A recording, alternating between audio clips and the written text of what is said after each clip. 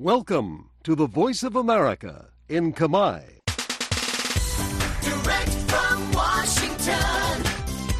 the Voice of America, VOA.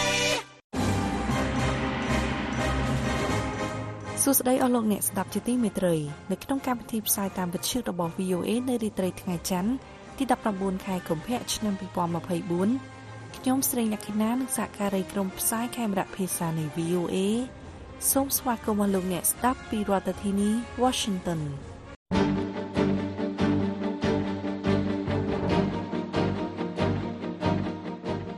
ជាកិច្ចផ្ដើមលោកសាយម៉ូនីសូមជូនដើមរឿងនៃព័ត៌មានសំខាន់នៅរាត្រីនេះក្រុមហ៊ូធីនៅយេម៉ែនវាយប្រហារលើកប៉ាល់ដឹកទំនិញក្រុមលោកនេវ៉ាល់នីនិយាយថាម្ដាយលោកត្រូវបានរារាំងមិនឲ្យចូលទៅមើលសាកសពកូនជប៉ុនសន្យាគាំទ្រការស្ដារប្រទេសអ៊ុយក្រែនឡើងវិញ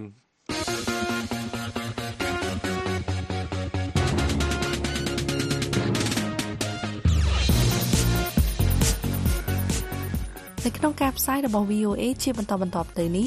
យើងមានសេចក្តីរាយការណ៍អំពីលោកនាយករដ្ឋមន្ត្រីហ៊ុនម៉ាណែតប្រមានដាក់ក្នុងបញ្ជីខ្មៅរាល់ជនដែលប្រព្រឹត្តបទឧក្រិដ្ឋបង្ខូចមុខមាត់កម្ពុជាគណៈបកជំទាស់2ខ្វែងគំនិតគ្នាលើការបែងចែកមណ្ឌលគ្នាឈរឈ្មោះសម្រាប់ការបោះឆ្នោតប្រសិទ្ធភាពរដ្ឋមន្ត្រីក្រសួងមហាផ្ទៃលោកសសុខាបញ្ជាឲ្យបង្ក្រាបទីតាំងបញ្ចាំនិងទីតាំងលបែងស៊ីសងខុសច្បាប់នៅទូទាំងប្រទេសលោកអ្នកនឹងបានស្ដាប់សេចក្តីរាយការណ៍ទាំងនេះក្រោយព័ត៌មានអន្តរជាតិដែលនាំមកជូនដល់លោកសាយម៉ូនីចាសសូមអញ្ជើញលោកម៉ូនីបាទសូមអរគុណអ្នកនាងស្រីលក្ខិណាក្រុមឧទាមហ៊ូទីនៅក្នុងប្រទេសយេម៉ែននៅថ្ងៃច័ន្ទនេះបានអះអាងទទួលខុសត្រូវចំពោះការវាយប្រហារលើកប៉ាល់មួយគ្រឿងដែលមានដោតទង់ជាតិប្រទេសបេលីដែលធ្វើដំណើរកាត់តាមច្រកសមុទ្របាប់អែលម៉ាន់ដេបក្រុមហ៊ូទីបានបញ្ជាក់នៅក្នុងសេចក្តីថ្លែងការណ៍មួយថាកប៉ាល់នោះមានឈ្មោះថារូប៊ីម៉ាដែលជាកប៉ាល់ដឹកទំនិញដ៏ធំមួយដែលក្រុមហ៊ុនតាមដានការធ្វើដំណើររបស់កប៉ាល់នេះបានបញ្ជាក់ថានៅពេលនោះកំពុងធ្វើដំណើរពីប្រទេសអេមីរ៉ាប់អារ៉ាប់រួមទៅប្រទេសប៊ុលហ្គារីអង្គការប្រតិបត្តិការពាណិជ្ជកម្មដែនសមុទ្រចក្រភពអង់គ្លេស UK Maritime Trade Operations ឬហៅកាត់ថា UKMTO បានលើកឡើងនៅថ្ងៃច័ន្ទនេះថាអាជ្ញាធរយោធាបានរាយការណ៍ថាក្រុមនាវិកបានបោះបង់ចោលកប៉ាល់នោះត្រូវបានវាយប្រហារក្នុងឧបទ្ទហេតុមួយដែលត្រូវបានរាយការណ៍កាលពីថ្ងៃអាទិត្យថាបានកើតឡើងនៅចម្ងាយប្រមាណ65គីឡូម៉ែត្រភាគខាងត្បូងទីក្រុង Al-Khukhar នៃប្រទេសយេម៉ែនអង្គការ UKMTO បានបញ្ជាក់ដូចនេះថាឥឡូវកប៉ាល់នេះចតនៅស្ងៀមហើយក្រុមនាវិកមានសុវត្ថិភាពក្រុមហ៊ូធីបានធ្វើការវាយប្រហារជាច្រើនតាំងពីខែវិច្ឆិកាឆ្នាំមុនមកដោយប្រើ drone មីស៊ីលនិងទូកដើម្បីវាយប្រហារលើកប៉ាល់នានានៅសមុទ្រក្រហមក្រុមឧទាមផ្សេងដែលគាំទ្រអ៊ីរ៉ង់បានបញ្ជាក់ថាពួកគេធ្វើការវាយប្រហារទាំងនេះដើម្បីរួមសាមគ្គីជាមួយនឹងជនជាតិប៉ាឡេស្ទីននៅក្នុងតំបន់កាហ្សាកងកម្លាំងសហរដ្ឋអាមេរិកនិងកងកម្លាំងចក្រភពអង់គ្លេសបានធ្វើការវាយប្រហារសងសឹកទៅវិញនៅក្នុងប្រទេសយេម៉ែនហើយស្របពេលនោះដែរធ្វើការបាញ់ទម្លាក់ដ្រូននិងមីស៊ីលរបស់ក្រុមហ៊ូធីដើម្បីការពារផ្លូវដឹកជញ្ជូនដ៏សំខាន់នេះនៅសមុទ្រក្រហមយោធាសហរដ្ឋអាមេរិកបានប្រកាសអំពីការវាយប្រហាររបស់ខ្លួនកាលពីថ្ងៃអាទិត្យដោយនិយាយថាការវាយប្រហារ5ដងកាលពីថ្ងៃសៅរ៍សប្តាហ៍មុនបានត្រូវចំមីស៊ីលស្វ័យនាំផ្លូវចល័តបាញ់នាវាមួយចំនួននិងដ្រូនដែលអាចហោះក្រោមទឹកនិងលើផ្ទៃទឹកបាន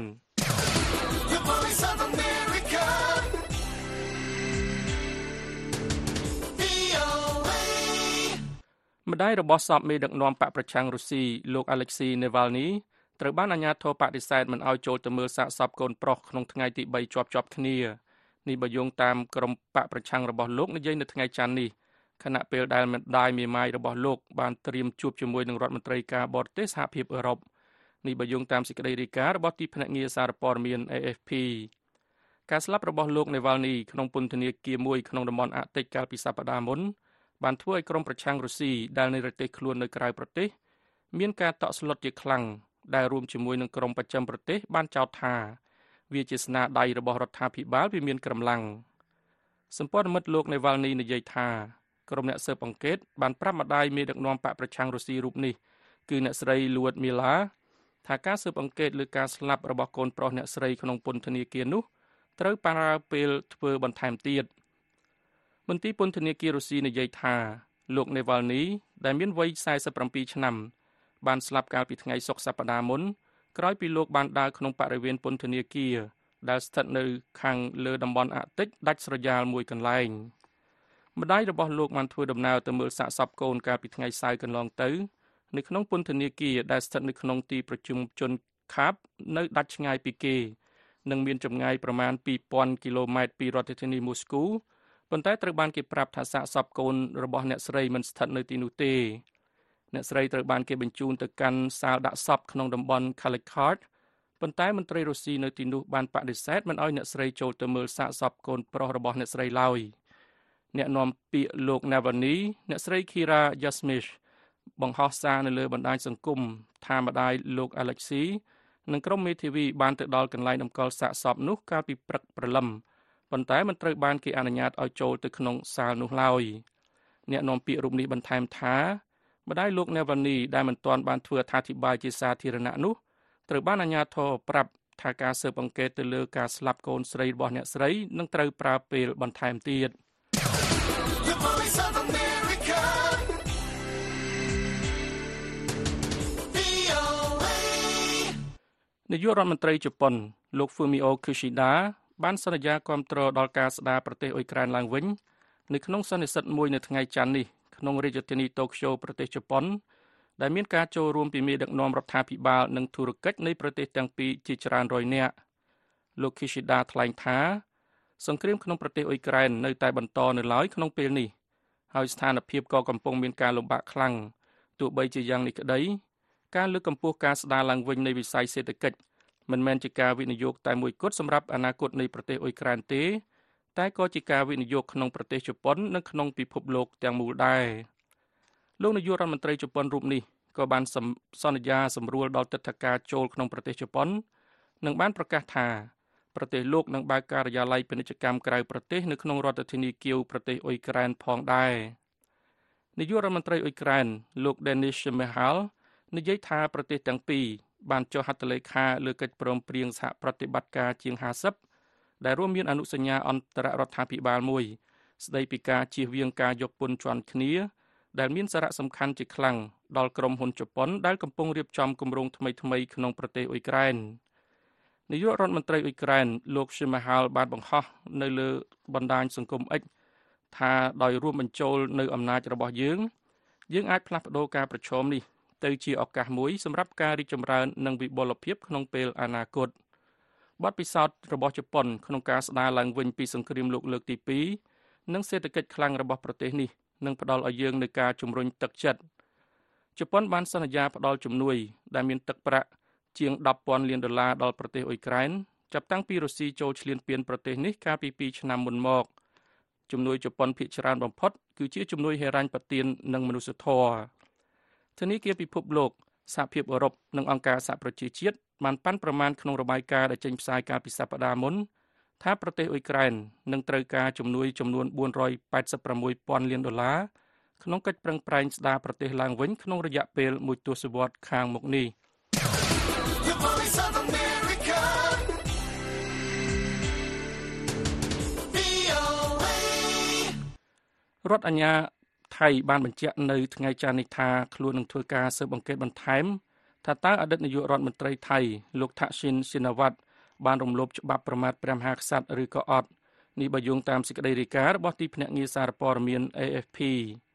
ការលើកឡើងនេះបានធ្វើឡើងក្នុងពេលមួយថ្ងៃក្រោយមកបន្ទាប់ពីលោកថាក់ស៊ីនត្រូវបានដោះលែងដោយមានលក្ខខណ្ឌនៅក្នុងសំណុំរឿងពុករលួយដាច់ដោយឡែកពីនេះលោកថាក់ស៊ីនត្រូវបានដោះលែងកាលពីថ្ងៃអាទិត្យបន្ទាប់ពីលោកទើបអនុវត្តទោសបាន6ខែនៃទោសជាប់ពន្ធនាគារ8ឆ្នាំចំពោះបទចោទប្រកាន់អំពើពុករលួយលោកត្រូវបានគេចាប់ខ្លួនកាលពីខែសីហាឆ្នាំមុនបន្ទាប់ពីលោកបានធ្វើដំណើរត្រឡប់ទៅប្រទេសថៃវិញក្រោយពីការនិរទេសខ្លួនដោយខ្លួនឯងអស់រយៈពេល15ឆ្នាំនៅបរទេសរដ្ឋមន្ត្រីក្រសួងយុតិធធម៌ថៃឥឡូវនេះបានអនុញ្ញាតឲ្យមានការស៊ើបអង្កេតបន្ថែមលើការអះអាងដែលថាលោកថាក់ស៊ីនវ័យ74ឆ្នាំរូបនេះបានរំលោភច្បាប់ប្រមាថព្រះមហាក្សត្រតាមរយៈការបញ្ចេញមតិរបស់លោកដែលបានធ្វើឡើងនៅក្នុងប្រទេសកូរ៉េខាងត្បូងកាលពីឆ្នាំ2015នេះបើតាមការបញ្ជាក់របស់អ្នកនាំពាក្យខុទ្ទកាល័យរដ្ឋមន្ត្រីក្រសួងយុតិធធម៌ថៃនៅក្នុងសន្និសីទកាសែតមួយ រដ្ឋអាជ្ញាបានលើកឡើងថាលោកថាក់ស៊ីនបង្ហាញខ្លួននៅខែមេសាខាងមុខដែលនៅពេលនោះគេអាចប្រកាសថានឹងកាត់ទោសលោក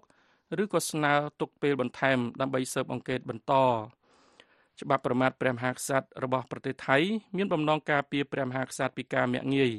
ហើយអ្នកដែលរំលោភច្បាប់នេះអាចប្រឈមនឹងការជាប់ពន្ធនាគាររហូតដល់ទៅ15ឆ្នាំសម្រាប់បទល្មើសមួយព្រះមហាក្សត្រថៃត្រូវបានគេគោរពស្ទើរតែដូចអាទិទេពនៅក្នុងសង្គមថៃ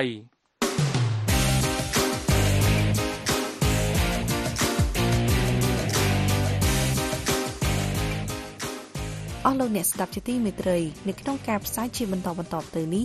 លោកអ្នកនឹងបានស្ដាប់សេចក្តីរាយការណ៍អំពីលោកនាយករដ្ឋមន្ត្រីហ៊ុនម៉ាណែតប្រមានដាក់ក្នុងបញ្ជីខ្មៅរាល់ជនដែលប្រព្រឹត្តបទឧក្រិដ្ឋបង្ខូចមុខមាត់កម្ពុជាគណៈបកជំទាស់2ខ្វែងគំនិតគ្នាលើការបែងចែកមណ្ឌលគ្នាឈរឈ្មោះសម្រាប់ការបោះឆ្នោតប្រសិទ្ធភាពរដ្ឋមន្ត្រីក្រសួងមហាផ្ទៃលោកសសុខាបញ្ជាឲ្យបង្ក្រាបទីតាំងបញ្ចាំនិងទីតាំងលបែងស៊ីសងខុសច្បាប់នៅទូទាំងប្រទេសការចូលឆ្នាំរោងរបស់ចិនមិនមានភាពតានតឹងសម្រាប់ចិនដីគោកនិងតៃវ៉ាន់នៅអាហ្វ្រិកខាងត្បូងនោះទេនៅក្នុងការផ្សាយ30នាទីចុងក្រោយលោកអ្នកនឹងបានស្ដាប់សេចក្តីរាយការណ៍អំពីគណៈសេដ្ឋកិច្ចចិនមានកំណើនយឺតពលរដ្ឋស្វែងរកទំនិញដែលមានតម្លៃទាបត្រូវនឹងលទ្ធភាពចំណាយសេតវិមានលើកឡើងថាសហរដ្ឋអាមេរិកនឹងគោរពលទ្ធផលនៃការបោះឆ្នោតនៅឥណ្ឌូនេស៊ីលោក Biden និងព្រះមហាក្សត្រ Jordani បង្ហាញក្តីបារម្ភពីប្រតិបត្តិការនៅក្នុងទីក្រុងរ៉ាហ្វានៃតំបន់កាហ្សានិងសេចក្តីរាយការណ៍អំពីអាមេរិកបន្ទោសរុស្ស៊ីពាក់ព័ន្ធនឹងការស្លាប់របស់មេបកប្រឆាំងរុស្ស៊ីលោក Alexei Navalny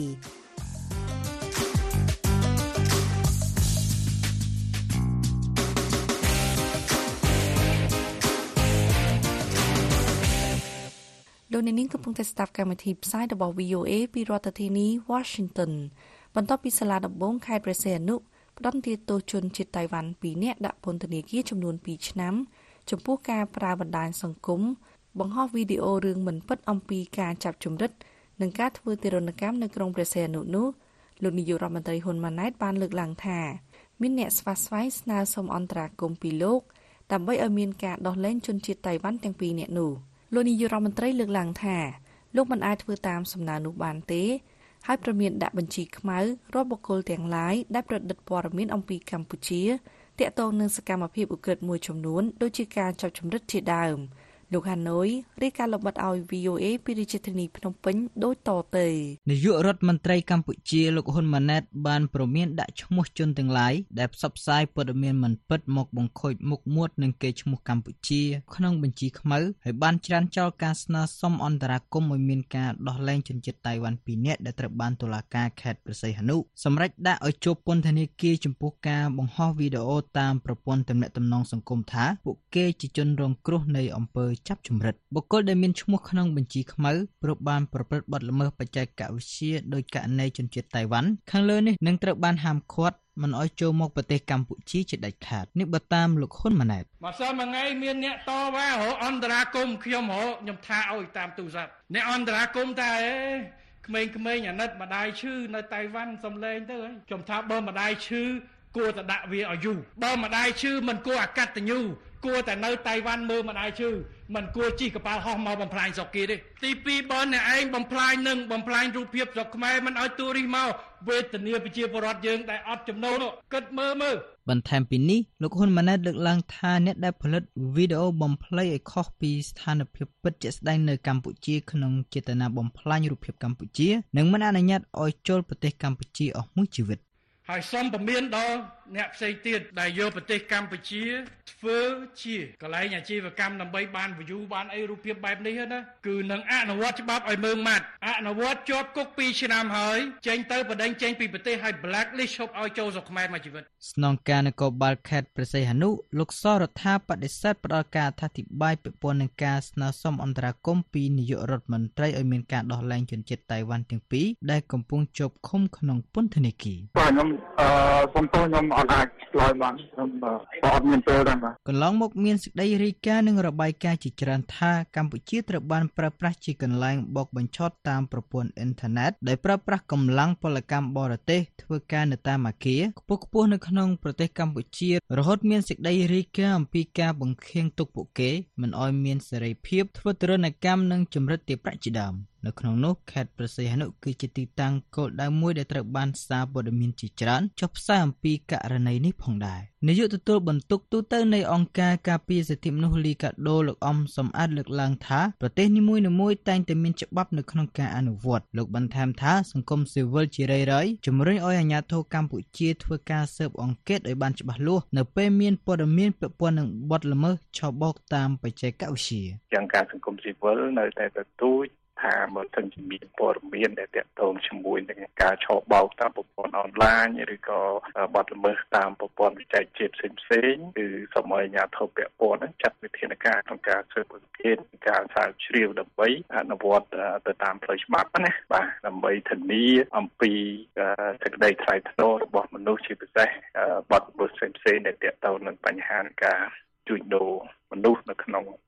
ប្រទេសកម្ពុជាបើតាមលោកអំសំអាតកម្ពុជាបានផ្ដល់សច្ចាប័នជាច្រើនពាក់ព័ន្ធជាមួយសិទ្ធិមនុស្សហេតុនេះកម្ពុជាមានកាតព្វកិច្ចនៅក្នុងការធានានូវគុណតម្លៃសិទ្ធិមនុស្សរាយការណ៍ពីរាជធានីភ្នំពេញខ្ញុំហាណូយ VOA ពីរដ្ឋធានី Washington សំឡេងសហរដ្ឋអាមេរិក VOAគណៈការបោះឆ្នោតជ្រើសតាំងសមាជិកប្រសិទ្ធភាពនីតិកាលទី5កំពុងតែខិតជិតមកដល់នោះគណៈបកភ្លើងទៀននិងគណៈបកកម្លាំងជាតិដែលជាគណៈបកជំទាស់មិនស្រស់ស្រួលគ្នាទៅលើការបែងចែកភូមិភាគឬមណ្ឌលឈរឈ្មោះ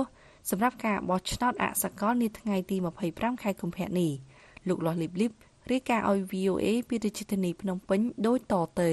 គណៈបកភ្លើងទៀននិងគណៈបកកម្លាំងជាតិដែលជាគណៈបកជំទាស់បន្តខ្វែងគំនិតគ្នាក្រោយបរាជ័យក្នុងជំនួបចរចាមួយដើម្បីបែងចែកភូមិភាគដល់បេក្ខជនឈរឈ្មោះសម្រាប់ការបោះឆ្នោតប្រសិទ្ធភាពនាថ្ងៃទី25ខែកុម្ភៈគណៈបកភ្លើងទៀនដែលមានអង្គបោះឆ្នោតជាង 2000 នាក់នោះបានលើកឡើងថាការចរចាបែងចែកភូមិភាគដែលមានចំនួនសរុប8នេះគឺហួសពេលឬយឺតយ៉ាវចំណែកគណៈបកកម្លាំងជាតិដែលជាគណៈបកថ្មីថ្មោងចាត់ទុកថាមានដឹកនាំគណៈបកភ្លើងទៀនគ្មានឧត្តមគតិភាពប្រទីនប្រទងគ្នារវាងគណៈបកនៅក្រៅរដ្ឋាភិបាលទាំងពីរនេះកើតឡើងបន្ទាប់ពីគណៈបកភ្លើងទៀនដែលជាគណៈបកប្រឆាំងដ៏ធំក្នុងប្រទេសមួយនៅតែខកខានមិនអាចចូលរួមប្រកួតប្រជែងការបោះឆ្នោតជ្រើសតាំងសមាជិកប្រសិទ្ធភាពអាណត្តិទី5នាថ្ងៃទី25ខែកុម្ភៈខាងមុខនេះបានព្រោះគណៈបកមិនមានឯកសារគ្រប់គ្រាន់ក្នុងការចុះបញ្ជីឈ្មោះគណៈបកនិងបញ្ជីឈ្មោះបេក្ខជននៅគណៈកម្មាធិការជាតិរៀបចំការបោះឆ្នោតគណៈបកភ្លើងទៀនបានចេញលិខិតមួយកាលពីថ្ងៃទី12ខែកុម្ភៈដោយបង្ហាញលទ្ធផលនៃជំនួបជាមួយគណៈបកកម្លាំងជាតិនោះថា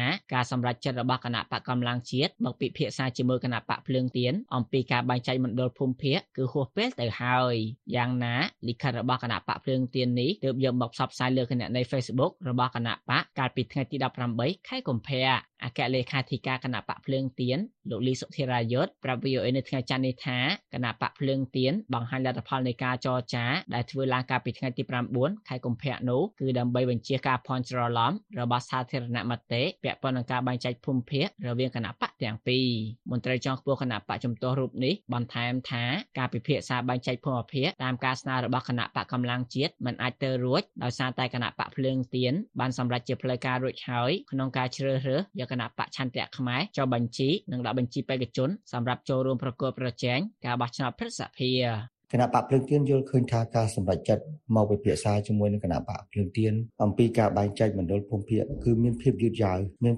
វមែនទែនបន្ទាប់ពីគណៈបកភ្លើងទៀនបានសម្រេចជាស្ថាពររួចហើយថាបានជ្រើសរើសយកគណៈបកក្នុងសម្ព័ន្ធភាពឆ្ពោះទៅអនាគតគឺគណៈបកឆន្ទៈខ្មែរនេះហើយឆ្លើយតបទៅនឹងមតិមួយចំនួនដែលលើកឡើងថានៅពេលមិនមានការបែងចែកភូមិភាគរវាងគណៈបកទាំងពីរអាចប៉ះពាល់លទ្ធផលបោះឆ្នោតរបស់គណៈបកជំទាស់នាពេលខាងមុខនោះលោកលីសុធិរាយុទ្ធអះអាងថាអង្គបោះឆ្នោតរបស់គណៈបកភ្លើងទៀនទាំង2198រូបដែលជាក្រុមប្រឹក្សាឃុំសង្កាត់ជាប់ឆ្នោតឆ្នាំ2022គឺជាអ្នកមានភក្ដីភាពជាមួយគណៈបកភ្លើងទៀនដូច្នេះសម្លេងគាំទ្ររបស់គណៈបកឆន្ទៈខ្មែរនឹងមានសន្ទុះខ្លាំងនៅពេលបោះឆ្នោតអង្គបោះឆ្នោតរបស់យើងបានស្គាល់បេក្ខជនរបស់យើងហើយថែមទាំងបានស្គាល់ពីគណៈបកឆន្ទៈខ្មែរហើយពួកគាត់បានយល់អំពីគណៈបកឆន្ទៈខ្មែរហើយនៅតែបន្តការគ្រប់គ្រងគណៈបកឆន្ទៈខ្មែរហើយនឹងបេក្ខជនរបស់គណៈបកឆន្ទៈខ្មែរហើយបានដឹងថាបេក្ខជនរបស់គណៈបកឆន្ទៈខ្មែរគឺជាអតីតអិសរាជជនកម្ពុជារបស់គណៈបកភ្លើងទៀន បើតាមលោកលីសុធិរាយុទ្ធគណៈបកភ្លើងទៀនក៏ធ្លាប់ជជែកអំពីការចងសម្ព័ន្ធភាពឆ្ពោះទៅអនាគតជាមួយគណៈបកកម្លាំងជាតិផងដែរប៉ុន្តែមិនទទួលបានជោគជ័យដូចគ្នាដោយឡែកកាលពីសប្តាហ៍មុនអតីតមេដឹកនាំគណៈបកប្រឆាំងដែលកំពុងនៅប្រទេសខ្លួននៅប្រទេសបារាំងលោកសំរងស៊ីបានថ្លែងក្នុងបទសម្ភាសន៍មួយជាមួយវិទ្យុអាស៊ីសេរីថាបើគណៈបកជំទាស់ក្នុងស្រុកទាំងពីរមិនស្រស់ស្រួលគ្នាឬធ្វើឲ្យមានការបែកបាក់សម្លេងគ្នានោះគណៈបកតំណាងឲ្យកម្លាំងប្រជាធិបតេយ្យនឹងចាញ់ការបោះឆ្នោតឥឡូវនេះគេត្រូវរើគ្នាគណៈបកទាំងពីរគេត្រូវរើគ្នាពីភូមិភាគ1ដល់ភូមិភាគ6គឺបេក្ខជនមកពីគណៈបកភ្លើងទៀនសូមអង្គបោះឆ្នោតណាដែលជាសមាជិកក្រុមប្រឹក្សាគុំសង្កាត់មកពីគណៈបកភ្លើងទៀនបោះឆ្នោតឲ្យគណៈបកឆន្ទៈខ្មែរព្រោះគណៈបកភ្លើងទៀនមិនអាចឈរឈ្មោះបានគឺ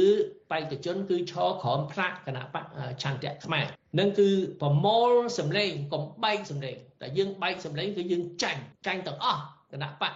តំណាងឲ្យកម្លាំងប្រជាធិបតេយ្យចាញ់ទាំងអស់ក្រោយបរាជ័យក្នុងការជជែកបែងចែកមណ្ឌលភូមិភាគសម្រាប់ការបោះឆ្នោតប្រសិទ្ធភាពប្រធានគណៈបកកម្លាំងជាតិលោកសុនចន្ទធីបានចោទមេដឹកនាំគណៈបកភ្លើងទៀនថាគ្មានឧត្តមគតិព្រោះមិនមានការបែងចែកមណ្ឌលចោលឈ្មោះខ្លះឲ្យគណៈបករបស់លោកខ្លឹមសារលិខិតរបស់គណៈបកភ្លើងទៀនឆ្លុះបញ្ចាំងថាមេដឹកនាំគណៈបកភ្លើងទៀនគ្មានឧត្តមគតិពិតប្រាកដគ្មានមនសិការពិតប្រាកដនៅក្នុងការបង្រួបបង្រួមកម្លាំងអ្នកប្រជាធិបតេយ្យគ្មានឧត្តមគតិគ្មានមនសិការពិតប្រាកដក្នុងការជ្រោងទង់ប្រជាធិបតេយ្យនៅកម្ពុជានោះទេបាទលោកបន្ថែមថាការលើកឡើងគឺគេយកហេតុផលថាហួសពេលมันអាចធ្វើកិច្ចការងារនឹងបានទេបាទដូច្នេះការលើកឡើងបែបនេះវាមិនត្រឹមត្រូវទេបាទគ្មានអ្វីដែលអ្នកនយោបាយកែប្រែមិនបានទេបាទមានតែព្រះគម្ពីរធម៌ទេដែលអ្នកនយោបាយមិនអាចកែប្រែបានសូម្បីតែច្បាប់សូម្បីតែរដ្ឋធម្មនុញ្ញក៏អ្នកនយោបាយអាចកែប្រែបានដែរឲ្យតែអ្នកនយោបាយមានឧត្តមគតិក្នុងការធ្វើកិច្ចការងារនឹងពិតប្រាកដបាទប្រធានគណៈបកដែលទើបតែបង្កើតឡើងថ្មីមួយនេះក៏សម្ដែងការសោកស្ដាយចំពោះលទ្ធផលនៃជំនួបនាពេលនេះប៉ុន្តែលោកសង្ឃឹមថាគណៈបកកម្លាំងជាតិនិងគណៈបកភ្លើងទៀននឹងអាចមានជំនួបជាបន្តបន្ទាប់ទៀតក្រោយការបោះឆ្នោតជ្រើសតាំងសមាជិកប្រសិទ្ធភាពនិងបន្ទាប់ពីគណៈបកភ្លើងទៀនប្រឈមនឹងភាពបរាជ័យជាលើកទី2បើតាមលោកសុនចន្ទធីគណៈបកកម្លាំងជាតិនៅតែរក្សាជំហរធ្វើសកម្មភាពរកសម្លេងគាំទ្រពីអង្គបោះឆ្នោតទាំងអស់សម្រាប់ភូមិភាគ7និងភូមិភាគ8ដោយមិនប្តេជ្ញាផ្ដួលទាំងស្រុងលើអង្គបោះឆ្នោតរបស់គណៈបកភ្លើងទៀនថ្ងៃទី25ខែកុម្ភៈខាងមុខគឺជាថ្ងៃបោះឆ្នោតជ្រើសតាំងសមាជិកប្រសិទ្ធភាពដោយអង្គបោះឆ្នោតសរុបចំនួន 11747 នាក់ដែលជាតំណាងរាស្ត្រក្នុងតំណែងនិងជាសមាជិកក្រុមប្រឹក្សាគុំសង្កាត់ទាំងអស់ក្នុងតំណែងនិងបោះឆ្នោតជ្រើសរើសសមាជិកប្រសិទ្ធភាពចំនួនសរុប62អាសនៈការខកខានមិនបានចូលរួមការបោះឆ្នោតថ្នាក់ជាតិឆ្នាំ2023របស់គណៈបកភ្លើងទៀនបានធ្វើឲ្យគណៈបកកណ្ដាលអំណាចដណ្ដើមបានអាសនៈចំនួន120នៅរដ្ឋសភាគណៈបករាជានិយមហ៊ុនស៊ីមប៉ាច់ទទួលបាន5អាសនៈពីការបោះឆ្នោតដែលត្រូវបានប្រទេសលោកសេរីមួយចំនួនរិះគន់ថាมันមានលក្ខណៈយុត្តិធម៌សម្រាប់រាល់គណៈបកនយោបាយនៅពេលគណៈបកប្រឆាំងធំមួយគឺគណៈបកភ្លើងទៀនត្រូវបានគេផាត់ចេញពីបញ្ជីឈរឈ្មោះបោះឆ្នោតរាយការណ៍ពីរាជធានីភ្នំពេញខ្ញុំលាស់លេបលេប VOA អស់លោកអ្នកនាងកំពុងតែស្ដាប់កម្មវិធីផ្សាយបន្តផ្ទាល់របស់ VOA ពីរដ្ឋធានី Washington ថ្លែងក្នុងកិច្ចប្រជុំគណៈកម្មការប្រយុទ្ធប្រឆាំងអំពើជួញដូរមនុស្សនៅក្នុងខេត្តបន្ទាយមានជ័យកាលពីថ្ងៃទី15ខែកុម្ភៈសប្តាហ៍មុនរដ្ឋមន្ត្រីក្រសួងមហាផ្ទៃលោកសសុខាបានបញ្ជាឲ្យរដ្ឋបាលរាជធានីខេត្តយកចិត្តទុកដាក់ត្រួតពិនិត្យនិងបង្ក្រាបបិទឲ្យអស់ទីតាំងបញ្ចាំនិងទីតាំងលេងល្បែងស៊ីសងខុសច្បាប់នៅទូទាំងប្រទេសកញ្ញាមេដាជួនសេចក្តីរាយការណ៍លម្អិតឲ្យ VOA ពីរាជធានីភ្នំពេញដូចតទៅរដ្ឋមន្ត្រីក្រសួងមហាផ្ទៃលោកសសុខាបញ្ជាឲ្យរដ្ឋបាលរាជធានីខេត្តក្រុងស្រុកខណ្ឌយកចិត្តទុកដាក់ត្រួតពិនិត្យនិងបង្ក្រាបឲ្យអស់ទីតាំងបញ្ចាំនិងទីតាំងលេងល្បែងស៊ីសងខុសច្បាប់ទូទាំងប្រទេសដើម្បីអនុវត្តនូវគោលនយោបាយភូមិឃុំសង្កាត់មានសុវត្ថិភាពនេះបើតាមអ្នកនាំពាក្យក្រសួងមហាផ្ទៃការអត្ថាធិប្បាយដូចនេះរបស់រដ្ឋមន្ត្រីក្រសួងមហាផ្ទៃលោកសសុខាធ្វើឡើងនៅក្នុងកិច្ចប្រជុំគណៈកម្មការប្រយុទ្ធប្រឆាំងអំពើជួញដូរមនុស្សនៃខេត្តជាប់ព្រំដែនកម្ពុជាថៃនៅសាលាខេត្តបន្ទាយមានជ័យកាលពីថ្ងៃទី15ខែកុម្ភៈឆ្នាំ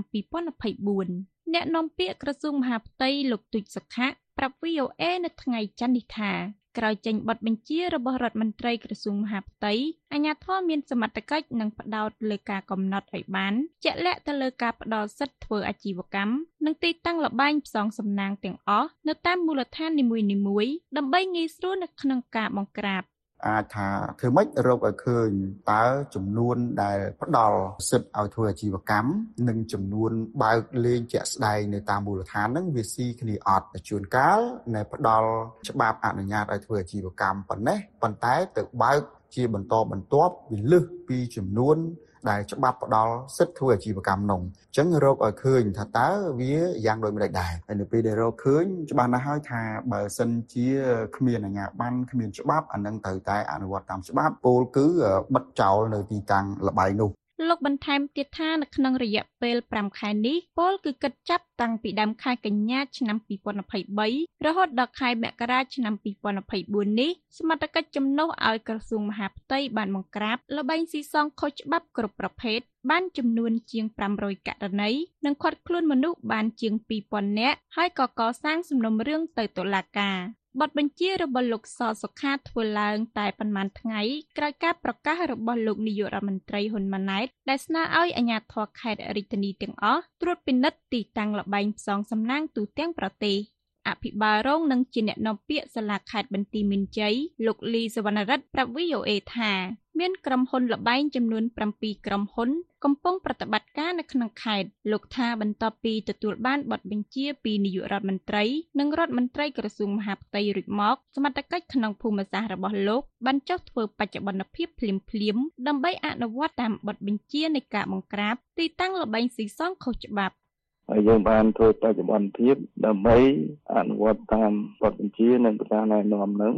ចំពោះល្បែងណាដែលមិនមានច្បាប់ហើយចំពោះល្បែងដែលមានច្បាប់ប៉ុន្តែអនុវត្តមិនបានត្រឹមត្រូវអានេះយើងត្រូវតែបញ្ឈប់លោកបំបត្តិ VOA ពុំទាន់អាចសុំការអត្ថាធិប្បាយពីអ្នកនាំពាក្យក្រសួងសេដ្ឋកិច្ចលោកមាសសុកសេនសានបាននៅឡើយទេ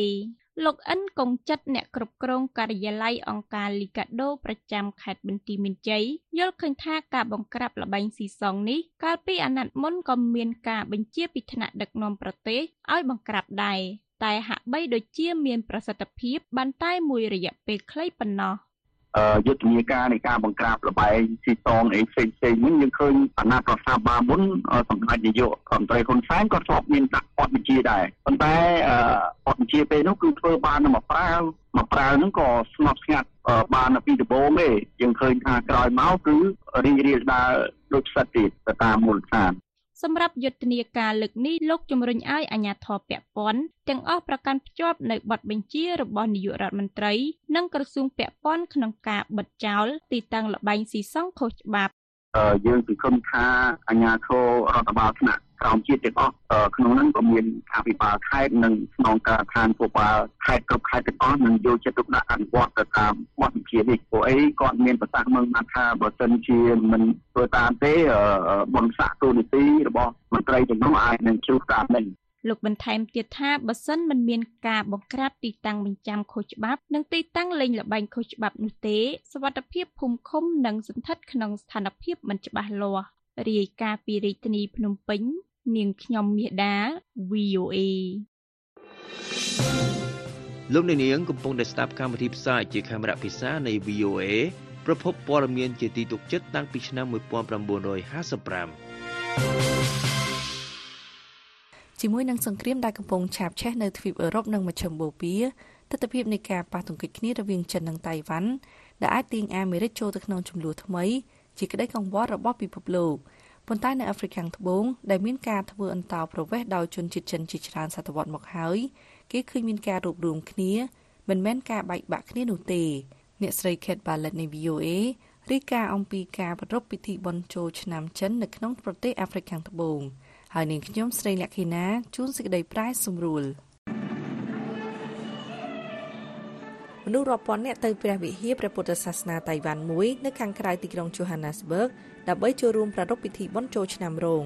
ពុទ្ធសាសនិកមកពីតៃវ៉ាន់ឈ្មោះ Fu Guangshan បានសាងសង់ប្រាសាទនេះប៉ុន្តែនៅក្នុងពិធីបុណ្យចូលឆ្នាំថ្មីគេមិនឃើញមានការបែកបាក់គ្នារវាងតៃវ៉ាន់និងចិននោះទេលោក Erwin Pon គឺជាជនជាតិចិនជំនាន់ទី4សញ្ជាតិអាហ្វ្រិកខាងត្បូង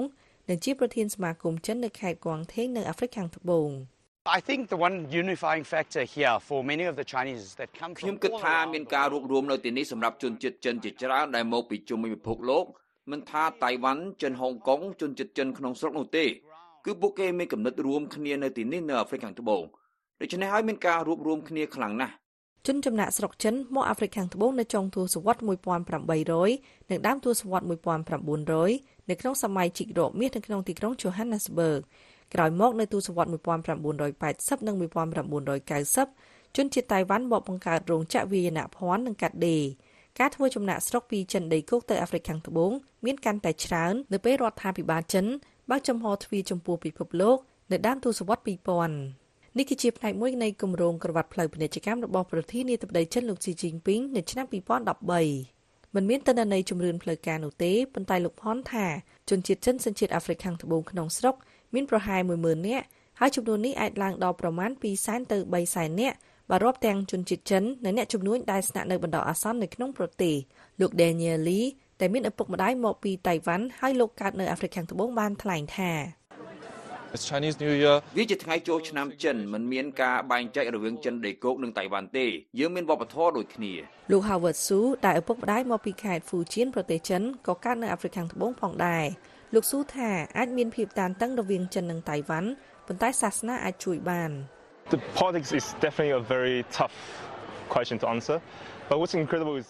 នយោបាយជាសំណួរដ៏ពិបាកឆ្លើយប៉ុន្តែអ្វីដែលមិនគួរឲ្យជឿនោះគឺពុទ្ធសាសនាបាននាំមនុស្សគ្រប់គ្នាមកទីនេះទោះបីជាមានចិត្តសាសន៍និងនយោបាយអ្វីក៏ដោយគ្រប់គ្នាគឺប្រៀបដូចជាគ្រួសារធំមួយអញ្ចឹងនៅទីនេះអ្នកនាងស៊ីមអានជេលេឈូអូកេថាក្រុមវេស្កោនិងរបាំនៃព្រះវិហារនេះបានសម្ដែងជូនលោកប្រធានាធិបតីចិននៅពេលលោកបំពេញទស្សនកិច្ចផ្លូវរដ្ឋនៅអាហ្វ្រិកខាងត្បូងកាលពីឆ្នាំមុនអ្នកនាងឈូអូកេថាលោកស៊ីជីនពីងបានចោទសួរថាតើអ្នករៀនវេស្កោចិននៅឯណាហើយក្រោយមកលោកថាការវេស្កោចិននេះគេប្រើដើម្បីអបអរព្រឹត្តិការណ៍ផ្សេងៗឬការពីសម័យសង្គ្រាមគេក៏ធ្លាប់វេស្កោផងដែរអ្នកខ្លះបារម្ភថាសង្គ្រាមអាចនឹងចាប់ផ្ដើមម្ដងទៀតពិសេសបន្ទាប់ពីបេក្ខជនប្រធានាធិបតីដែលចិនមិនពេញចិត្តបានឈ្នះការបោះឆ្នោតតៃវ៉ាន់កាលពីខែមុនប៉ុន្តែនៅចម្ងាយរាប់ម៉ឺនគីឡូម៉ែត្រនៅអាហ្វ្រិកខាងត្បូងនេះចម្ងាយនឹងពេលវេលាបាននាំមកនូវភាពសុខដុមរមនានៅក្នុងចំណោមកូនចៅរបស់ប្រជាជនមកពីចិនដីគោកនិងតៃវ៉ាន់ពីរដ្ឋធានី Washington ខ្ញុំស្រីលក្ខិណា VOA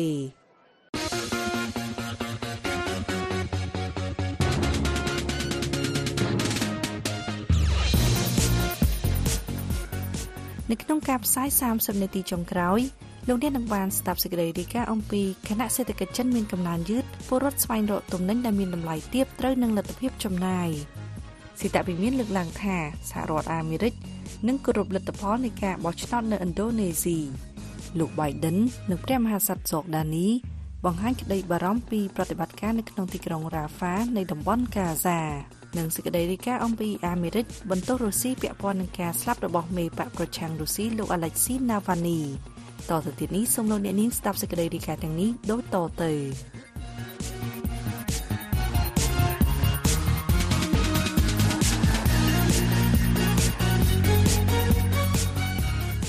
កំណើនសេដ្ឋកិច្ចយឺតយ៉ាវនៅប្រទេសចិនបានជំរុញឲ្យពលរដ្ឋចិនគិតគូរឡើងវិញអំពីការចំណាយរបស់ខ្លួន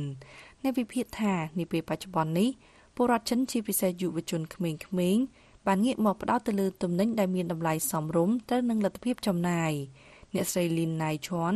រាយការណ៍អំពីរឿងនេះពីទីក្រុងតៃប៉េកោះតៃវ៉ាន់ហើយលោកភីសុភាដាជួនសេចក្តីប្រែសម្រួលកំណើនសេដ្ឋកិច្ចយឺតយ៉ាវនៅប្រទេសចិនបានជំរុញឲ្យអ្នកដើរទិញទំនិញក្នុងប្រទេសនេះរីកជាថ្មីទៅលើទម្លាប់ចំណាយសម្រាប់ពិធីបុណ្យចូលឆ្នាំចិនឆ្នាំនេះដែលជារដូវដើរទិញអីវ៉ាន់ដ៏សំខាន់ជាងគេបំផុតនៅក្នុងប្រទេសនេះអ្នកវិភាគនិងអ្នកដើរទិញទំនិញបាននិយាយថាឆ្នាំនេះពលរដ្ឋចិនជាពិសេសយុវជនក្មេងៗបានផ្ដោតការចំណាយរបស់ពួកគេទៅលើទំនិញដែលមានតម្លៃសមរម្យទៅនឹងការចំណាយនៅពេលពួកគេទិញសម្លៀកបំពាក់សម្ភារៈផ្សេងៗម្ហូបអាហារនិងគ្រឿងអេឡិចត្រូនិកអ្នកស្រីស៊ីអាយុ31ឆ្នាំដែលបម្រើការនៅក្រុមហ៊ុនអាកាសចររបស់រដ្ឋក្នុងទីក្រុងប៉េកាំងបាននិយាយថាកាលពីមុនអ្នកស្រីទទួលបានប្រាក់ចំណូលខ្ពស់ហើយអ្នកស្រីតែងតែចំណាយសម្រាប់ការធ្វើដំណើរការកម្សាន្តនិងការញ៉ាំអាហារនៅខាងក្រៅ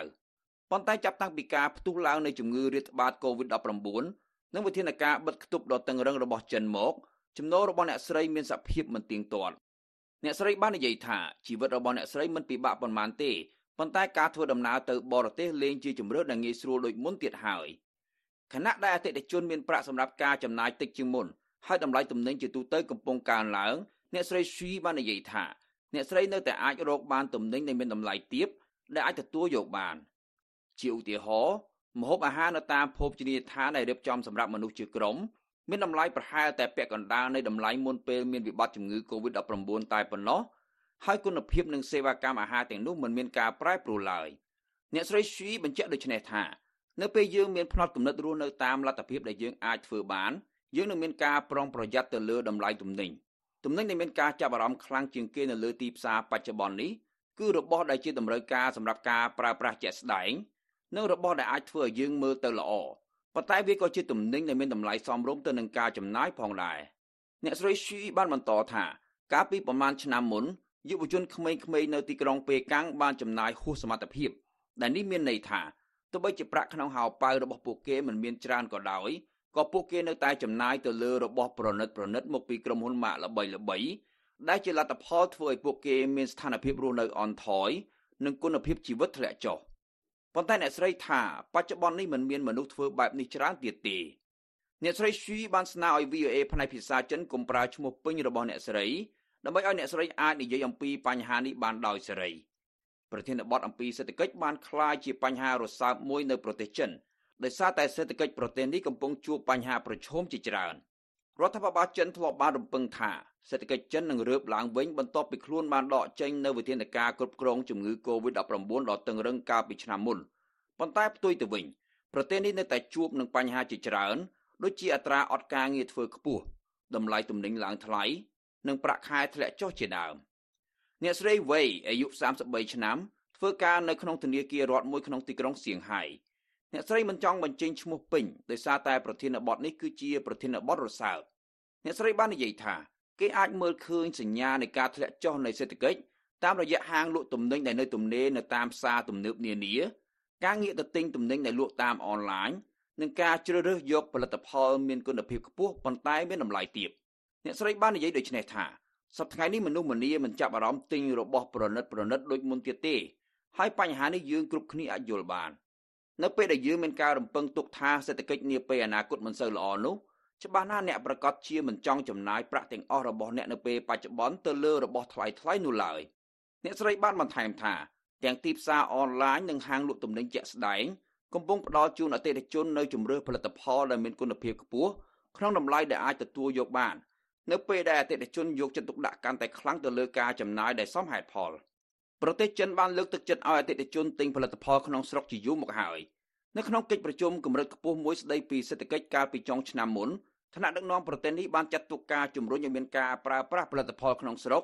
ជាគោលដៅចម្បងមួយសម្រាប់ឆ្នាំ2024នេះនៅមុនបន់ចូលឆ្នាំចិនចូលមកដល់ក្រសួងពាណិជ្ជកម្មចិនបានប្រកាសថាខ្លួនបានដាក់ចេញនូវវិធានការបន្ថែមទៀតដើម្បីជំរុញឲ្យមានការទិញរថយន្តសម្ភារៈប្រើប្រាស់ក្នុងផ្ទះនិងគ្រឿងសង្ហារឹមតុបតែងលម្អផ្ទះនេះបញ្យងតាមទីភ្នាក់ងារសារព័ត៌មានផ្លូវការស៊ីនហួររបស់ចិន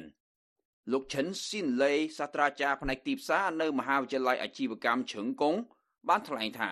គេមិនគួរមើលឬបារម្ភទៅលើការធ្លាក់ចុះនៃការទិញទំនិញប្រើប្រាស់នៅក្នុងប្រទេសចិនខ្លាំងពេកនោះទេ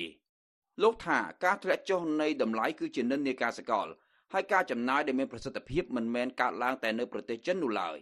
លោកក៏សម្គាល់ថាហាងលក់ទំនិញបញ្ចុះតម្លៃនៅប្រទេសចិនមានប្រភពមកពីសហរដ្ឋអាមេរិកនិងប្រទេសជប៉ុនលោកបានបន្តថាការលេចឡើងនៃការលក់ទំនិញតាមបណ្ដាញសង្គមអនឡាញក៏អាចជួយឲ្យពលរដ្ឋចិនវ័យក្មេងយល់ច្បាស់អំពីខ្លួនឯងនិងបញ្ជៀសការទិញទំនិញប្រណិតនានាផងដែរលោកបន្ថែមថាវាមិនមែនដោយសារតែពួកគេគ្មានលទ្ធភាពទិញរបស់ប្រណិតនោះទេប៉ុន្តែដោយសារតែពួកគេខ្វះភាពជាលក្ខណៈបុគ្គលរៀងៗខ្លួនលោកថ្លែងដូចនេះថាអ្នកដែលគ្មានលទ្ធភាពទិញរបស់ប្រណិតទាំងនោះធ្លាប់និយាយថាពួកគេច្រណែននឹងអ្នកដទៃណាស់និងសង្ឃឹមថានឹងមានកាបូបម៉ាកអែកមេសនឹងគេដែរប៉ុន្តែគ្មានលទ្ធភាពទិញសប្តាហ៍នេះមនុស្សក្មេងៗជាច្រើននិយាយថាពួកគេមិនត្រូវការរបស់នេះទេលោកបន្ថែមដូចនេះថាដោយសារតែបញ្ហានេះវាធ្វើឲ្យមានការលេចឡើងនៅទំនិញក្នុងស្រុកនិងទំនិញយីហោដែលកំពុងពេញនិយមតាមពិតទៅនេះជាវិធីដែលពួកគេស្វែងយល់អំពីខ្លួនឯងដើម្បីបំពេញតាមតម្រូវការជាក់លាក់របស់ខ្លួនពីរដ្ឋធានី Washington ខ្ញុំភីសុភាដា VOA Direct from Washington The Voice of America VOA សេតាវិមានបាននិយាយថាសហរដ្ឋអាមេរិកនឹងទទួលយកលទ្ធផលនៃការបោះឆ្នោតប្រធានាធិបតីនៃប្រទេសឥណ្ឌូនេស៊ីដែលលោក Prabowo Subianto បានអះអាងថាលោកបានឈ្នះលោកជាអតីតឧត្តមសេនីយ៍នៃកងទ័ពជើងគោកដែលមានរឿងជំរងចម្រាស់ការពីអតីតកាលលោកត្រូវបានហាម5មិនឲ្យចូលទៅក្នុងសហរដ្ឋអាមេរិកជាង1ទសវត្សរ៍មកហើយដោយសារតែមានការចោទប្រកាន់ទាក់ទិននឹងការរំលោភទៅលើសិទ្ធិមនុស្សអ្នកស្រីភេតស៊ីវីដាគូស្វារ៉ារាយការណ៍ពីសេតវិមានហើយលោកឈឹមសូមេតជួនសេចក្តីប្រាយសម្រួលដូចតទៅលោក John Kirby ទីប្រឹក្សាផ្នែកទំនាក់ទំនងនៃក្រុមប្រឹក្សាសន្តិសុខជាតិអាមេរិកបាននិយាយប្រាប់ VOA នៅក្នុងសន្និសីទកាសែតនៅឯសេតវិមានកាលពីថ្ងៃប្រហ័សទី15ខែកុម្ភៈថាយើងនឹងអបអរលោក Prabowo Subianto នៅពេលណាសមស្របខ្ញុំមិនអាចប្រាប់លោកអ្នកអំពីថ្ងៃឬខែឬពេលវេលាជាក់លាក់នោះទេពីព្រោះខ្ញុំដឹងថាលទ្ធផលនៅមានតទៅទៀតយើងនឹងគោរពការបោះឆ្នោតនេះនិងសម្លេងរបស់ពលរដ្ឋឥណ្ឌូនេស៊ីការរាប់សន្លឹកឆ្នោតដំបូងមកពីស្ថាប័នមួយចំនួនបានបង្ហាញថាលោក Prabowo ដែលដូចជាជនជាតិឥណ្ឌូនេស៊ីភាគច្រើនដែរនិយមប្រើនាមខ្លួនជាជាងនាមត្រកូលបានឈ្នះគូប្រជែងគឺលោក Annie Baswedan និងលោក Ganjar Pranowo ដែលលោកទទួលបានសន្លឹកឆ្នោតគាំទ្រជាង 50% ដែលចំនួននេះអាចបញ្ជាកុំឲ្យមានការបោះឆ្នោតជុំថ្មីលទ្ធផលជាផ្លូវការមកពីគណៈកម្មការរៀបចំការបោះឆ្នោតទូទៅមានកំណត់នឹងចេញផ្សាយនៅខែក្រោយប៉ុន្តែលោក Prabowo បានអះអាងជ័យជំនះរបស់លោកដោយលោកបាននិយាយប្រាប់ក្រុមអ្នកគាំទ្ររាប់លានអ្នករបស់លោកនៅក្នុងរដ្ឋធានីហ្សាកាតាថានេះគឺជាជ័យជំនះរបស់ពលរដ្ឋឥណ្ឌូនេស៊ីទាំងអស់គ្នាកាលពីឆ្នាំ2020រដ្ឋបាលលោក Trump បានលុបចោលការហាម5មិនឲ្យលោក Prabowo ចូលទៅក្នុងសហរដ្ឋអាមេរិកដែលត្រូវបានដាក់កំហិតដោយមានការចាប់ប្រកាន់អំពីការរំលោភសិទ្ធិមនុស្សរួមមានការចាប់ពង្រត់និងការធ្វើទរណកម្មក្រុមសកម្មជនដែលលំអៀងទៅខាងប្រជាធិបតេយ្យនៅពេលបណ្ដេញឪពុកក្មេងរបស់លោកគឺលោកប្រធានាធិបតីស៊ូហាតូដែលចេញពីតំណែងកាលពីឆ្នាំ1998និងមានការតាក់ទិនជាមួយឧក្រិដ្ឋកម្មយោធានៅទីម៉័រខាងកើតនៅពេលត្រូវបានសាកសួរដោយ VOA អំពីថាតើរដ្ឋបាលលោក Biden ស្រួលចិត្តជាមួយប្រវត្តិការងាររបស់លោក Prabowo ឬទេលោក John Kirby បានគូបញ្ជាក់ថាសិទ្ធិមនុស្សគឺជាមូលដ្ឋានគ្រឹះនៃគោលនយោបាយការបរទេសរបស់លោក Biden លោកបានថ្លែងក្នុងសម្ដីដើមថាគ្មានការសន្ទនាណាមួយរវាងលោកប្រធានាធិបតីជាមួយពួកមេដឹកនាំបរទេសនៅទីណាក៏ដោយដែលលោកមិនបានលើកឡើងអំពីបញ្ហានិងកង្វល់អំពីសិទ្ធិមនុស្សនិងសិទ្ធិពលរដ្ឋនោះទេការនេះនឹងមិនមានការផ្លាស់ប្ដូរនោះទេលោក Prabowo បានសន្យាថាបន្តគោលនយោបាយដ៏មានប្រជាប្រិយភាពទូលំទូលាយរបស់ប្រធានាធិបតីចេញពីតំណែងគឺលោក Joko Widodo ដែលគេនិយមហៅលោកថា Jokowi លោក Jokowi បានគ្រប់គ្រងប្រទេសជាមួយរបៀបវារៈមួយនៃទំនើបកម្មសេដ្ឋកិច្ចមុនអ្វីៗទាំងអស់ដែលនាំឲ្យមានការលូតលាស់ផលិតផលសរុបក្នុងស្រុកយ៉ាងលឿនជំរុញឥណ្ឌូនេស៊ីដែលជាប្រទេសមានប្រជាពលរដ្ឋច្រើនទី4នៅលើពិភពលោកឲ្យទៅជាប្រទេសមួយដែលមានប្រាក់ចំណូលមធ្យមលោក Jokowi បានឈ្នះលោក Prabowo នៅក្នុងការបោះឆ្នោតមុនតែនៅឆ្នាំនេះលោកបានគាំទ្រអតីតគូប្រជែងរបស់លោកតាមរយៈកូនប្រុសច្បងរបស់លោកគឺលោក Rakha Buming Rakha អាយុ36ឆ្នាំដែលបានឈរឈ្មោះជាអនុប្រធានាធិបតីរបស់លោក Prabowo លោក Gibran អាចជាបេក្ខជនអនុប្រធានាធិបតីរបស់លោក Prabowo ក្រោយតុលាការធម្មនុញ្ញរបស់ឥណ្ឌូនេស៊ីបានបង្កើតការលើកលែងមួយដល់បទបញ្ញត្តិមួយដែលថាបេក្ខជនប្រធានាធិបតីត្រូវតែមានអាយុយ៉ាងតិច40ឆ្នាំការនេះនាំឲ្យមានការរិះគន់ថាលោក Jokowi ប្រឹងប្រែងបង្កើតសន្តិវង្សនយោបាយមួយនៅក្នុងប្រទេសឥណ្ឌូនេស៊ីដែលជាប្រទេសប្រជាធិបតេយ្យធំបំផុតទី3នៅក្នុងពិភពលោករដ្ឋាភិបាលក្រុង Washington នឹងមើលរំលងកង្វល់ទាំងនេះដោយសារមុខនីតិសំខាន់របស់ឥណ្ឌូនេស៊ីក្នុងការប្រជែងឥទ្ធិពលខាងភូមិសាស្ត្រនយោបាយជាមួយនឹងប្រទេសចិននិងការប្រឹងប្រែងអន្តរជាតិដើម្បីកាត់បន្ថយបញ្ហានៃការប្រែប្រួលអាកាសធាតុឥណ្ឌូនេស៊ីជាប្រទេសដឹកជញ្ជូនធ្យូងថ្មច្រើនជាងគេទៅលក់នៅឯប្រទេសក្រៅហើយប្រទេសនេះអះអាងថាខ្លួនមាននីកាយច្រើនបំផុតដែលជាធាតុសំខាន់មួយនៃអាគុយរថយន្តអគ្គិសនីលោក Aaron Connelly គឺជាអ្នកស្រាវជ្រាវនៅឯវិទ្យាស្ថានអន្តរជាតិខាងការសិក្សាយុទ្ធសាស្ត្រលោកបាននិយាយប្រាប់ VOA ថាប្រសិនបើលទ្ធផលបង្ហាញជ័យជំនះរបស់លោក Prabowo នៅខែក្រោយខ្ញុំរំពឹងថាសហរដ្ឋអាមេរិកនឹងតាក់ទងជាមួយលោករដ្ឋមន្ត្រី Prabowo ដោយដែលខ្លួនតាក់ទងជាមួយនាយករដ្ឋមន្ត្រីឥណ្ឌាលោក Narendra Modi ក្រោយពេលលោកបានឈ្នះឆ្នោតកាលពីឆ្នាំ2014ដោយបានលុបចោលការរដ្ឋបិទទៅលើការតាក់ទងជាមួយលោកកាលពីឆ្នាំទៅលោក Biden បានស្វាគមន៍លោក Modi នៅក្នុងទស្សនកិច្ចផ្លូវការនៅឯសេតវិមានលោកប្រធានាធិបតី Biden បានអោបអ្នកជាតិនិយមហិណ្ឌូអត្តាធិបតេយ្យរូបនេះដែលរដ្ឋាភិបាលលោកបានបង្ក្រាបសេរីភាពសារព័ត៌មាននិងពួកមេដឹកនាំប្រឆាំងពួកសមាជិកសភានិងក្រុមសកម្មជនបានរិះគន់សកម្មភាពនេះរបស់លោក Biden នៅពេលរដ្ឋបាលលោកផ្ដល់អាទិភាពដល់ភូមិសាស្ត្រនយោបាយដោយមិនគិតគូរអំពីសិទ្ធិមនុស្សដូចជាមួយប្រទេសឥណ្ឌាដែរដែលរដ្ឋាភិបាលក្រុង Washington ឃើញថាជាប្រទេសមួយធ្វើឲ្យមានតុល្យភាពជាមួយចិនសហរដ្ឋអាមេរិកចង់បង្កើនទំនាក់ទំនងជាមួយឥណ្ឌូនេស៊ីដែលមានប្រជាពលរដ្ឋមូស្លីមច្រើនបំផុតនៅក្នុងពិភពលោកនិងជាសម្លេងសំខាន់មួយនៃផ្នែកខាងត្បូងពិភពលោកជាច្រើនខែមកហើយរដ្ឋាភិបាលក្រុងហ្សាកាតានិងរដ្ឋាភិបាលក្រុង Washington បានពិភាក្សាគ្នាអំពីភាពជាដៃគូខាងរ៉ែសម្រាប់សម្រួលពាណិជ្ជកម្មនីកែលនិងការយករ៉ែនីកែលនិងឧស្សាហកម្មសម្រិតសម្រាំងពឹងពាក់ភាគច្រើនទៅលើវិនិយោគពីក្រុមហ៊ុនចិនហើយដោយសារមានកង្វល់អំពីបរិស្ថានក៏មានការកម្រិតឧស្សាហកម្មនេះនៅក្នុងទីផ្សារសហរដ្ឋអាមេរិកពីរដ្ឋធានី Washington ខ្ញុំស្រីលក្ខិណា VOA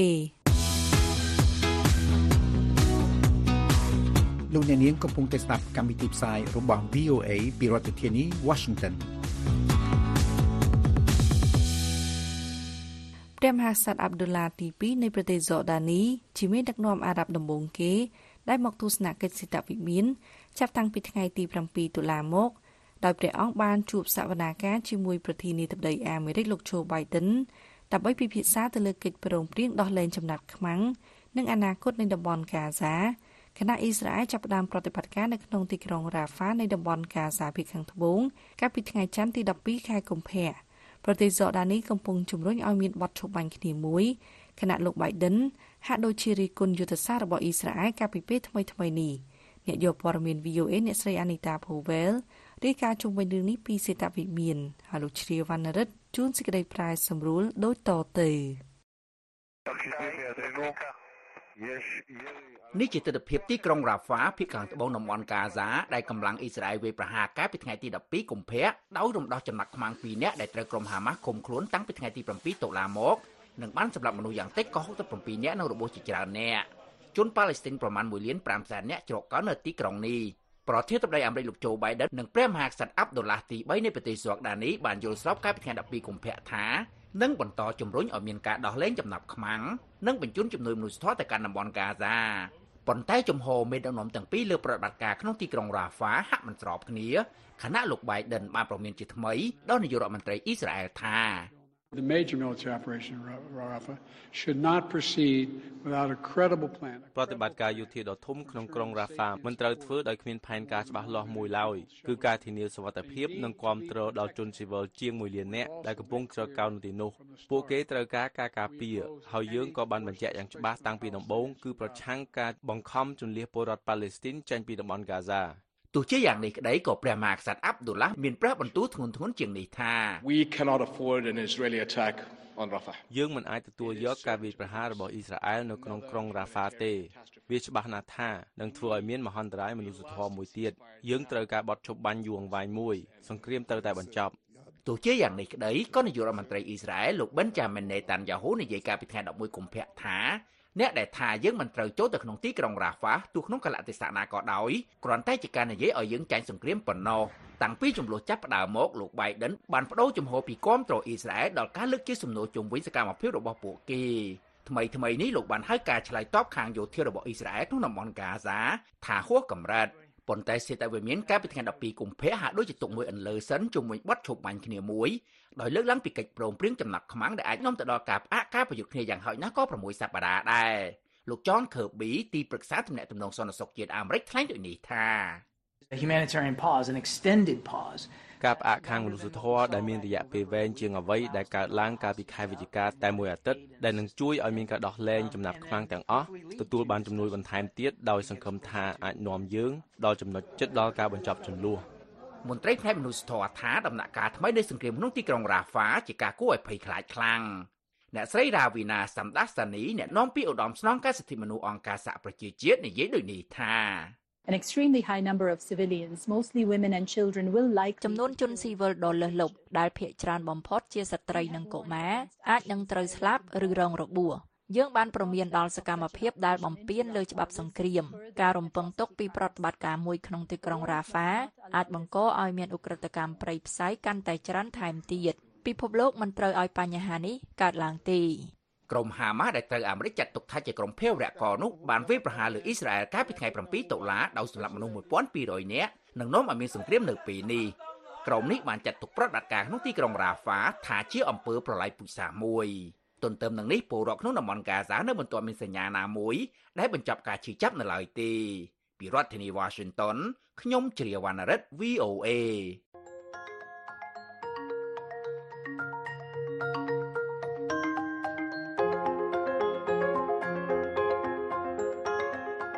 សូមស្វាគមន៍មកកាន់កម្មវិធី podcast កម្ពុជាសម្លឹងទៅមុខរដូវកាលទី2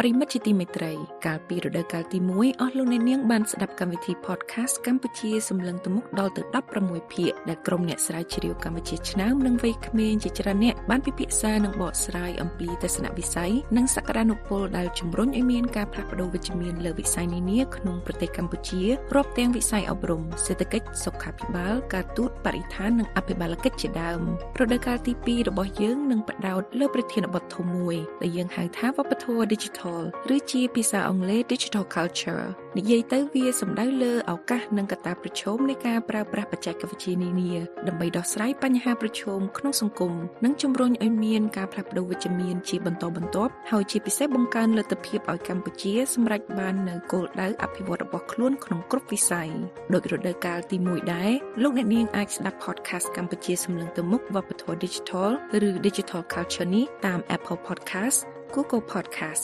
Spotify និងតាមគេហទំព័ររបស់យើង khmer.voanews.com/envision Cambodia Digital Culture ហើយសូមកុំភ្លេច Subscribe សូមអរគុណ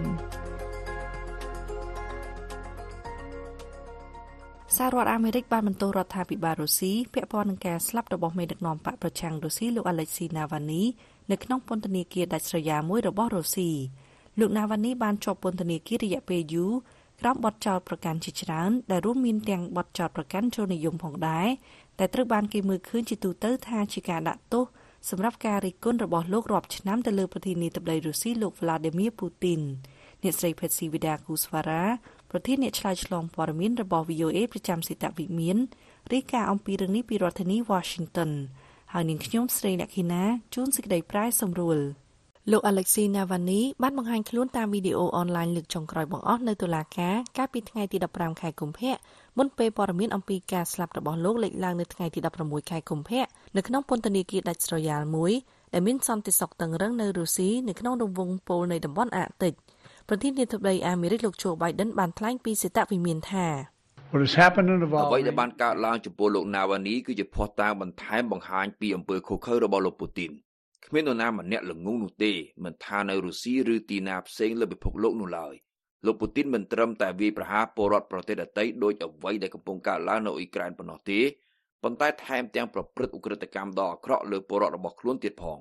នៅក្នុងសន្និសីទសន្តិសុខក្រុង Munich អនុប្រធានាធិបតីអាមេរិកអ្នកស្រី Kamala Harris ក៏បានថ្កោលទោសការស្លាប់របស់លោក Navalny ផងដែរដោយថារុស្ស៊ីគឺជាអ្នកទទួលខុសត្រូវមេដឹកនាំលោកខាងលិចដទៃទៀតរួមទាំងប្រធានាធិបតីអ៊ុយក្រែនលោក Volodymyr Zelensky ក៏បានចូលរួមថ្កោលទោសផងដែរច្បាស់ណាស់លោក Navalny ត្រូវបានលោក Putin សម្លាប់ដោយមនុស្សរាប់ពាន់នាក់ផ្សេងទៀតដែលត្រូវបានធ្វើបាបដោយលោក Putin ដូចនេះដែរលោក Putin មិនខ្វល់ពីការស្លាប់រស់របស់នរណាទេឲ្យតែលោកអាចរក្សាអំណាចលោកបានលោក Navalny វ័យ47ឆ្នាំដែលជាអ្នករិះគន់ខ្លាំងក្លាលើលោក Putin និងលើអំពើពុករលួយរបស់រដ្ឋាភិបាលរុស្ស៊ីកំពុងអនុវត្តទោសជាប់ពន្ធនាគារ30ឆ្នាំនៅពេលលោកស្លាប់លោកស្រី Yulia Navalnaya ដែលជាភរិយារបស់លោក Navalny បានថ្លែងក្នុងសម្ដីដើមថាទាំងរបបនេះទាំងលោក Putin គួរតែត្រូវទទួលខុសត្រូវទៅលើអំពើសាហាវយង់ក្នុងទាំងអស់ដែលពួកគេបានប្រព្រឹត្តនៅក្នុងប្រទេសរុស្ស៊ីនៅក្នុងពេលប៉ុន្មានឆ្នាំចុងក្រោយនេះកាលពីឆ្នាំ2020លោក Navalny បានត្រូវថ្នាំពុលដែលលោកថាលោក Putin ជាអ្នកធ្វើទីភ្នាក់ងារពន្ធនាគារសហព័ន្ធរបស់រុស្ស៊ីបានប្រកាសពីការស្លាប់របស់លោក Navalny ថាលោកបានស្លាប់បន្ទាប់ពីមានអារម្មណ៍មិនស្រួលខ្លួនក្រោយពីបានដើរលោក Dmitry Peskov អ្នកនាំពាក្យរបស់លោក Putin ថ្លែងថាដោយអនុលោមទៅតាមច្បាប់ពន្ធនាគារសហព័ន្ធរុស្ស៊ីកំពុងធ្វើការត្រួតពិនិត្យនិងបញ្ជាក់លើរឿងនេះលោក Biden ថាលោកបានប្រមានលោក Putin នៅក្នុងអំឡុងជំនួបនៅក្នុងទីក្រុង Geneva កាលពីខែមិថុនាឆ្នាំ2021ថាបើលោក Navalny ស្លាប់ផលវិបាកនឹងអាក្រក់សម្រាប់រុស្ស៊ីរដ្ឋមន្ត្រីការបរទេសអាមេរិកលោក Antony Blinken និយាយថា many other countries. យើងនឹងនិយាយជាមួយប្រទេសជាច្រើនដែលខ្វាយខ្វល់អំពីលោកណាវ៉ានីជាពិសេសប្រសិនបើដំណឹងនេះពិតជាពិតប្រាកដមែនប៉ុន្តែអ្នកវិភាគគិតថាមានប្រទេសណាអាចធ្វើអ្វីបានក្រៅពីថ្កោលទោសទៅលើទង្វើរបស់លោកពូទីននោះទេលោក Konstantin Sonin សាស្ត្រាចារ្យមហាវិទ្យាល័យគោលនយោបាយសាធារណៈ Harris នៃសាកលវិទ្យាល័យ Chicago ថ្លែងថា I generally do not think that foreign countries ខ្ញុំគិតថាប្រទេសនានាក្នុងករណីនេះសូម្បីតែប្រទេសមានឥទ្ធិពលខ្លាំងដូចជាសហរដ្ឋអាមេរិកក៏ដោយគឺមិនអាចដើរតួនាទីសំខាន់នៅក្នុងនយោបាយផ្ទៃក្នុងរបស់រុស្ស៊ីបានឡើយនៅក្នុងសវនាការដើមខែនេះលោកណាវ៉ានីបានប្រាប់បុគ្គលិកពន្ធនាគារឲ្យបោះឆ្នោតប្រឆាំងលោកពូទីនអ្នកគ្រាន់តែត្រូវបោះឆ្នោតឲ្យបេក្ខជនផ្សេងគឺបានហើយខ្ញុំមានបញ្ជីឈ្មោះអ្នកដែលខ្ញុំមានទំនាក់ទំនងជាមួយនឹងតួនាទីរបស់ពួកគេម្នាក់ខ្ញុំស្នើឲ្យអ្នកបោះឆ្នោតឲ្យពួកគេអ្នករិះគន់ថារុស្ស៊ីកំពុងត្រៀមអបអរជ័យជំនះមួយទៀតនៅក្នុងការបោះឆ្នោតនៅខែមីនាខាងមុខលោកពូទីនបានកាន់តំណែងជាប្រធានាធិបតីឬនាយករដ្ឋមន្ត្រីតាំងពីឆ្នាំ1999មកពីរដ្ឋធានី Washington ខ្ញុំស្រីអ្នកឃីណា VOA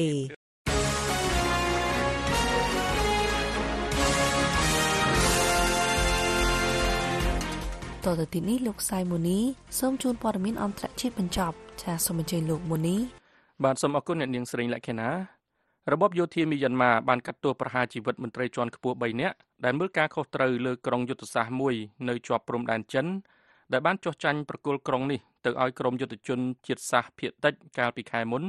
បន្ទាប់ពីក្រុមនេះបានវាយប្រហារដណ្ដើមយកនេះបើយោងតាមសេចក្តីរាយការណ៍របស់ទីភ្នាក់ងារសារព័ត៌មាន AFP ដែលយោងលើប្រភពយោធាមីយ៉ាន់ម៉ាទីហ៊ានរាប់រយនាក់បានទម្លាក់អាវុធចុះចាញ់និងប្រគល់ក្រុងឡៃខៃនៅក្នុងរដ្ឋសាននិងទៅឲ្យក្រុមយុទ្ធជន Three Brotherhood Alliance បន្ទាប់ពីបានប្រយុទ្ធគ្នាអស់រាប់ខែដែលធ្វើឲ្យយោធាមីយ៉ាន់ម៉ាបាត់បង់ដែនដីជាច្រើនការចុះចាញ់នេះគឺជាការបាត់បង់ដ៏ធំបង្អស់មួយសម្រាប់យោធាមីយ៉ាន់ម៉ានៅក្នុងរយៈពេលប៉ុន្មានទសវត្សរ៍ចុងក្រោយនេះនឹងបានបង្កឲ្យអ្នកគាំទ្ររបបយោធាមីយ៉ាន់ម៉ារិះគន់បន្ថែមទៀតទៅលើឋានៈដឹកនាំរបស់របបយោធានេះបន្ទាប់ពីបានទម្លាក់អាវុធចុះចាញ់មកមន្ត្រីយោធាមើលការខុសត្រូវលើក្រុងនោះនិងទាហានត្រូវបានក្រុម Three Brotherhood Alliance អនុញ្ញាតឲ្យចាកចេញពីតំបន់នោះប្រពន្ធយោធាមួយបានប្រាប់ទីភ្នាក់ងារសារព័ត៌មាន AFP ថាក្នុងលក្ខខណ្ឌមិនបញ្ចេញឈ្មោះថាឧត្តមសេនីយ៍ត្រី3នាក់ដែលក្នុងនោះរួមមានទាំងមេបញ្ជាការនៃក្រុមលោកខៃផងដែរត្រូវបានកាត់ទោសប្រហារជីវិត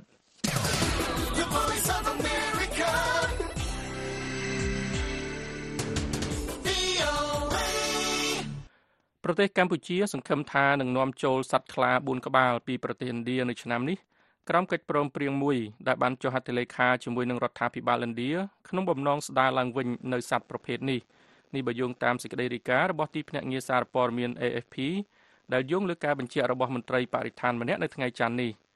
ព្រៃស្ងួតក្នុងប្រទេសកម្ពុជាធ្លាប់ជាជម្រករបស់សត្វខ្លាឥណ្ឌូចិនជាច្រើនក្បាលប៉ុន្តែអ្នកអភិរក្សថាការបរបាញ់ខ្លាំងក្លាខុសច្បាប់លើសត្វខ្លានិងសត្វដែលជាចំណីរបស់ខ្លាបានធ្វើឲ្យចំនួនសត្វខ្លាថយចុះសត្វខ្លាដែលគេឃើញចុងក្រោយបង្អស់នៅក្នុងប្រទេសកម្ពុជាគឺជាសត្វខ្លាដែលបានថតជាប់នៅក្នុងកាមេរ៉ាដែលគេលួចបង្កប់នៅក្នុងឆ្នាំ2007ហើយសត្វខ្លាត្រូវបានគេប្រកាសថាផុតពូជនៅក្នុងប្រទេសកម្ពុជានៅឆ្នាំ2016ខ្លាឈ្មោល1ក្បាលនិងញី3ក្បាលអាចមកដល់ប្រទេសកម្ពុជានៅចុងឆ្នាំ2024នេះបើតាមការបញ្ជាក់របស់អ្នកនាំពាក្យក្រសួងបរិស្ថានលោកខ្វៃអតិតជាដែលបានប្រាប់ទីភ្នាក់ងារសារព័ត៌មាន AFP លោកខ្វៃអតិតជាបាននិយាយថាខ្លាទាំង4ក្បាលនឹងត្រូវបញ្ជូនទៅក្នុងព្រៃទំហំ90ហិកតាក្នុងដែនជម្រកសត្វព្រៃតាតៃនៅភាគខាងលិចខេត្តកោះកុងដើម្បីឲ្យស៊ាំទៅនឹងបរិស្ថានថ្មីមុនពេលប្រឡែងចូលទៅក្នុងព្រៃលោកមិនបានបញ្ជាក់លម្អិតថាតើខ្លាទាំង4ក្បាលដែលនឹងនាំចូលពីឥណ្ឌានេះជាប្រភេទសត្វខ្លាអ្វីនោះទេ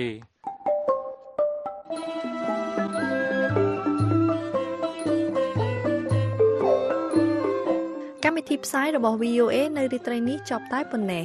ប៉ុន្តែលោកអ្នកនាងនៅអាចស្ដាប់ឬអានព័ត៌មានរបស់ VOA ឡើងវិញបានតាមរយៈគេហទំព័រ khmer.voanews.com សូមលោកអ្នកនាងរងចាំស្ដាប់សេចក្តីរាយការណ៍ព័ត៌មានជាតិនិងអន្តរជាតិរបស់ VOA នៅក្នុងការផ្សាយបន្តផ្ទាល់របស់យើងនៅព្រឹកស្អែកទៀតពីម៉ោង 5 ដល់ម៉ោង 5:30 នាទីតាមរលកវិទ្យុ31និង49ម៉ែត្រត្រូវនឹងកម្រិត 9320 5915 និង 1575 kHz សំលោកអ្នកនាងប្រកបដោយសុភមង្គលគ្រប់ប្រការរាត្រីសួស្តី